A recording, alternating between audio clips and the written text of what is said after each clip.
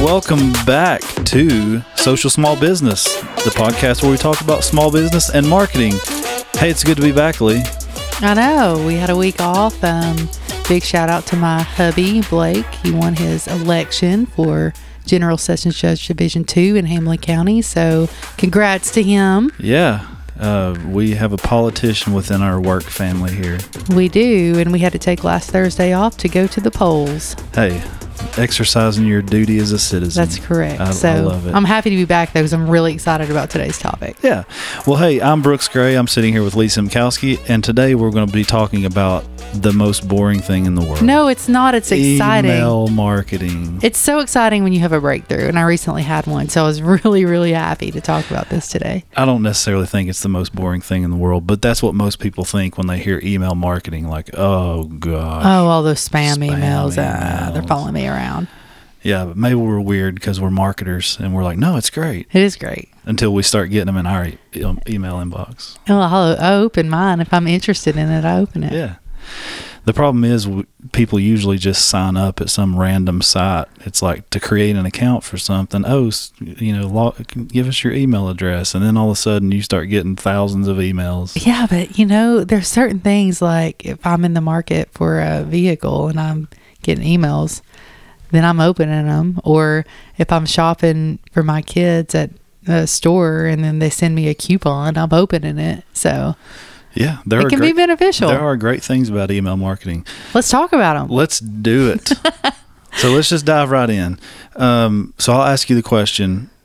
As a business, someone who owns a business, I don't, but I'm saying if I'm a business owner, why should I use email marketing? We get asked that from when I go in and I say, hey guys, I think email marketing is a good fit when I go into our businesses and we talk about strategy. Sometimes it's not a good fit, but sometimes it is. And then I go in to tell them why. One of my biggest things is it's trackable. You put up, and I'm a billboard fan, but I'm just using this as an example. You put up in a billboard, you can't really track it. An email you can track. Or an ad in a newspaper. Right, correct, yeah. You can track your click-through rates. You know how many people opened it. You know how many times they clicked it, where they clicked it. You got a heat map, and then you can actually keep getting better and better with your email. So it gives you a chance to improve as well. But you have a larger and a more engaged reach than you even do with social media. Emails are 3 times, there are 3 times more email accounts than there are Facebook and Twitter accounts combined. I don't know what that exact number is, but it's probably a lot. I don't know what the exact number. I like to pull stats so people can get a good idea, but that's a real stat. And you are 6 times more likely to get a click through from an email campaign than from a social media post. Man, so I just looked it up. There are 2.936 billion Facebook users. So there's more email accounts than that. Yeah, if you throw Twitter on top of that, which according to who you listen to, 80% of those could be bots. So who knows if it's accurate or not. So, but and a lot of people have more than one email address. We were talking to our graphic design, which is her Emily, who's our graphic design intern. Today's her last day in the office where she goes back to school. And I was asking her, about emails, and she has multiple email accounts. So you got to take into account that when I say accounts, I'm not saying people. Yeah. So there's multiple email accounts. Guess how many I have? What, 2? Like your personal? No. And I have, that I actually use. Yeah. 1, 2, 3, 4, 5. At least 5. Really? And I'll tell you why. I have one that I created. It was like my very first email address. And you still have it? I still have it, but it got so spammy that's the one I use if I sign up for one of these sites. Me too. Hey, you got to have an email address. I give them this one. So it's full of just nothing. I have one of those. I think everybody has one of those. Yeah. But if it's something I'm actually interested in, I'll use an email address that I use. Or regularly. If you need your food delivered, you don't want it to go to the spam. Yeah. But another reason is your message actually gets delivered. I read somewhere that 2% of Facebook fans see organic posts, where 90% of emails actually get delivered. So your message is getting to the person if they open the email. Yeah, that's the hard thing about social is with all the algorithm changes, man, like you post something and I think everybody just assumes we're important and our thoughts are important. So we just assume everybody's seeing this. That's such a fallacy. Yeah. In both aspects. Yeah. One, you're not that important. Right. And two, Correct. not everybody's seeing it. Correct. Yeah. Actually, you are important. Thank you for listening to this. And then automated messages average over 70% higher open rates and 152% higher click-through rates than the like business as usual top marketing, which would be like your newsletter or whatever. So when I say automated emails, I mean like the ones that are triggered. So you click on something, you send a message into a website that automatically triggers a thank you for sending this message, that kind of thing. So that's what I mean when I say automated. And then this is the most important for me, is the ROI when it comes down to our clients, because I want to create ROI opportunities. And if you don't know what that means, return on investment opportunities. And email marketing has a 3,800% ROI. It's very inexpensive to send emails. Yeah. I think I read that stat somewhere too. For every $1 you spend on email marketing, you get $38 back. Yeah. It's returned. It's a really good place to invest in because it is such a small investment and a large return. So, but there is a future in email marketing. And so you want to tell us a little bit about what you're seeing? Well, I think we touched on a little bit with the social side of things, knowing that social, you don't own the property that you're living on. The Facebook page or the Instagram page for your business or LinkedIn profile or whatever, you're basically just holding space on a platform that's owned by somebody else, and you don't know if people are getting the content. Well, you can kind of tell because we're only getting like 2 likes. True. So true. You thought you were just maybe not interesting. Well, that could be true, but also there's people not even seeing it probably. Right. So, but with email marketing, that is content that you own, and it's an email list that you own. So we've been talking to some of our clients, and this kind of started back last year at some point. If you weren't aware, Google has decided within Chrome that they are no longer going to allow third-party tracking, which may seem like not a big deal because Firefox and Safari had already done that. Mm-hmm. Like they don't allow the third-party tracking. Well, Chrome, I think I read that Chrome accounts for like 64%. Oh, it is by far the majority of the market share of browsers. Yeah. So like tons of people use Chrome. And it's great for marketers because, in a lot of ways we can be lazy and not have to worry about a lot of content and all this stuff because we can just target people through knowing their browsing history and what they're interested in. So Google coming out and saying, hey, we're not allowing third-party cookies, which I feel like this should be its own podcast topic at some point. So I won't get like real nerdy with it, but first-party cookies are those things like when you go to Amazon and you put stuff in your cart and you leave the website and then you come back, 3 weeks later and it's still in your cart. Mm-hmm. That's first-party cookies. It allows the website is saying, hey, this is the same user. They put this in their cart. Third-party cookies is when Amazon uses traces of where you've been on the internet. So if you visit another site that's not owned by Amazon and all of a sudden you're getting recommendations because of something you have in your Amazon cart, that's Amazon using those third-party cookies to target you and make you really feel like, yeah, I should just go ahead and buy this. Yeah. So peer pressure. It's great. It's great for marketing, but it has raised some concerns with privacy. Right. And then the whole issue in 2017 or 18 with the GDPR, all that stuff kind of started changing things. But so the mindset sort of became, wow, if we can't use third-party cookies, how are we going to specifically target a lot of these people? It's going to be a lot harder. Well, over the course of the past year, I was going to tell you this. Originally, it was supposed to be 2023 when they did that. They pushed it back. Of course. They pushed it. It was supposed to be 2022. 2022, and then the pandemic. So they pushed 2023. Then they've pushed it back to 2024 now. And the reason is there's this thing called privacy sandbox or something. Google's thing. They're working out all the kinks with it. So essentially, what is it? It's a way for them to still track users, but do it anonymously. So they're putting things in place that, marketers will still be able to market to people. Right. And as we learn about that, we'll bring it up here. Absolutely. So that'll still allow some of that interest-based marketing that we have seen for the past, a lot of years. But anyway, the biggest thing is you own the content and you have those email lists, and you don't have to worry about, can I target certain people? You can get messages to your audience whenever you want and however you want. Well, as long as it's through an email. Well, yeah. And if you don't have a customer relationship manager, CRM, the email marketing services that we use, the platforms that we use, allow you to have that. So it kind of maintains who your most engaged customers are, who's unsubscribed. It helps you when you're going to send your email out, who to send it out to first, or are you sending it to everybody who not to send it to? So if you don't have a CRM, you don't have to worry that how do I get these email addresses, because a lot of these services integrate with your website as well, so people can sign up to receive your emails. Right. That brings up an interesting point too, something you mentioned about like who to send it to and when to send it.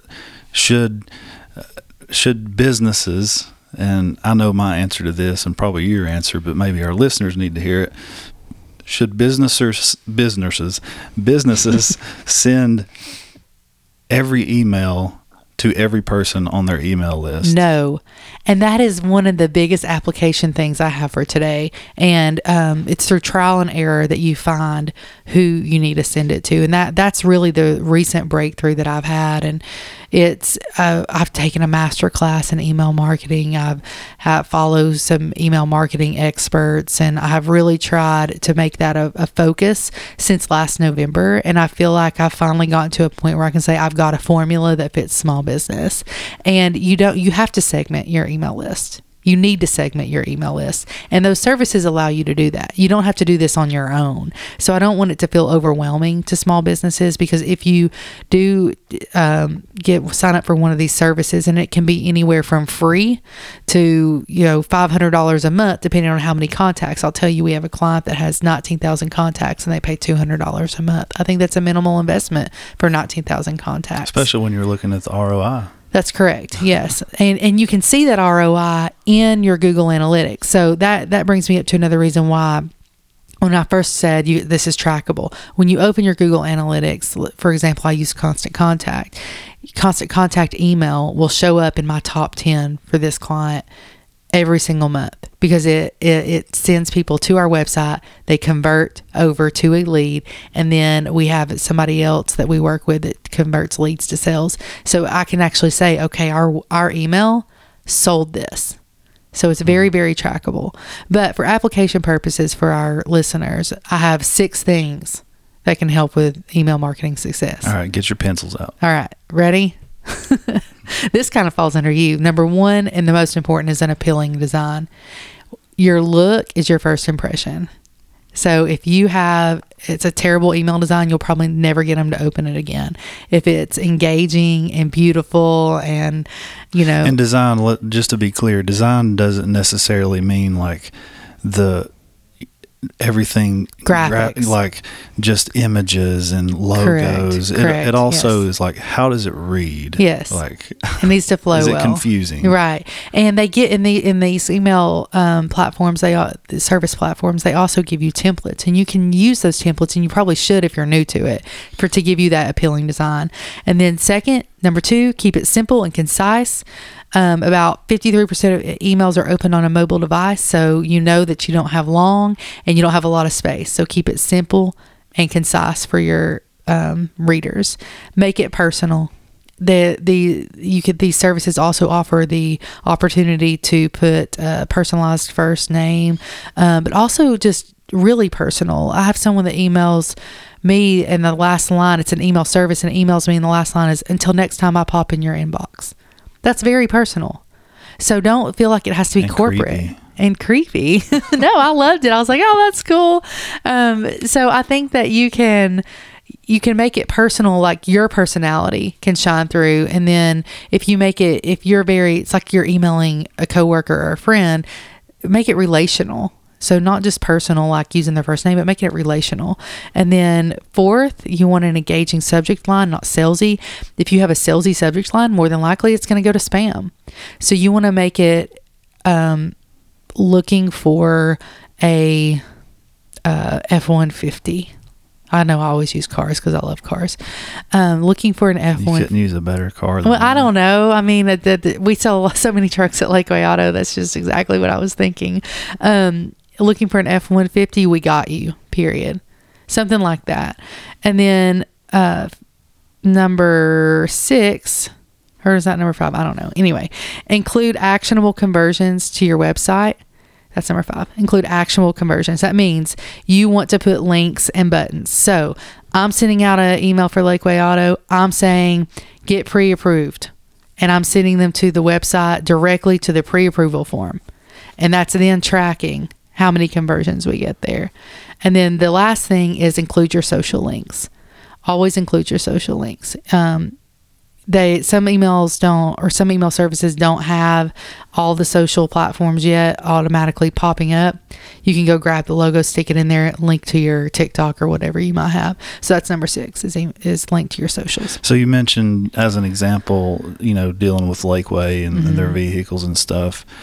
Can you talk more about like where you started with them when you started this whole email marketing journey and where you're at now? It was so intimidating. It was intimidating because usually dealerships have their own processes. So they get, the emails are coming from the dealerships. So my first thing was this has to come from somebody at the dealership and not Lee at southmarketinggroup.com. So we set it up that way. And that was success number 1. It's coming from somebody at the dealership. Number 2, we just imported all of our we do have a CRM. We imported all of our CRM contacts. And I'm like crossing my fingers that not everybody unsubscribes. So we used all the contacts we had. So that's where we started. Then I played around with subject lines and realized that the subject line does really matter. So I tested subject lines for months, and then I finally found, 2 or 3 that worked, that people weren't like, oh, I'm hearing from them again. Letting we have manager, or like in the basketball season, it was, what did we call, I'm in what is it? March Madness. Yeah. Thank you. March Madness manager specials. That got a lot of opens because it was the time of year, and this must be a good deal. I want to see what it is, that kind of thing. So the subject line really matters, and the segments matter, and that's what I was talking about earlier. You want to always email your most engaged people first, and the average email open rate, I think, is like, it's by industry, but I think for the auto industry it was like 27%. We had, as of just a few minutes ago, I checked, we had a 76% open rate on our most engaged. And I thought, oh my gosh, I finally got it right. So now what's next month? No, I'm just kidding. We got a good formula now. And then you want to consider your audience. With Lakeway, we looked at, it's not what we want to tell them. What are they looking for? So I dove into what are people actually searching for on our website? What's the most searched vehicles? Those are the ones I'm going to feature. And then I linked back to them. And really the last, I told you that. The last was, 74% or something like that. So in saying all that, it sounds to me 82%. Oh yeah, 82%. Even better. Yeah, even better. I heard that 87% of all statistics are made up. Oh, stop! I've got to prove it. But in saying all of that, it sounds like, and I think what we need to make sure that people understand is, even though we live in a somewhat of an instant society, email marketing is more the long-term play than like the just quick. And I'm so glad you said that, because I knew it wasn't going to be overnight when we started. And then when I was, intimidated to start, I knew it was a long-term strategy. Like, people want to come in and tell you they can do this and this and this, but I knew email was going to be a long-term strategy, and it has paid off. Mm-hmm. So I'd encourage everybody to collect emails up front.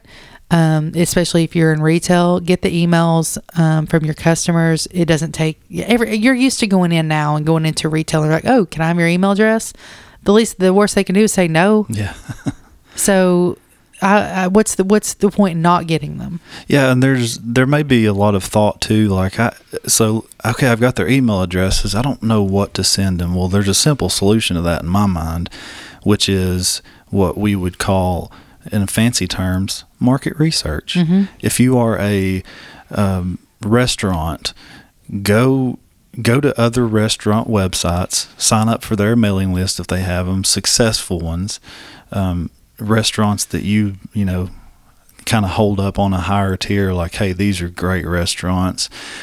Sign up for their email lists, see what they're sending out. Just kind of get a feel for what everybody else in the market is doing, and then use that. Don't copy what they're doing, verbatim, but use the ideas, get inspiration. And the tools that they're using, and say, hey, I could do that sort of the same thing with my business, and kind of tweak it a little bit, and done. Yeah, and really the last thing I want to point out is the frequency and your consistency is really important in emails.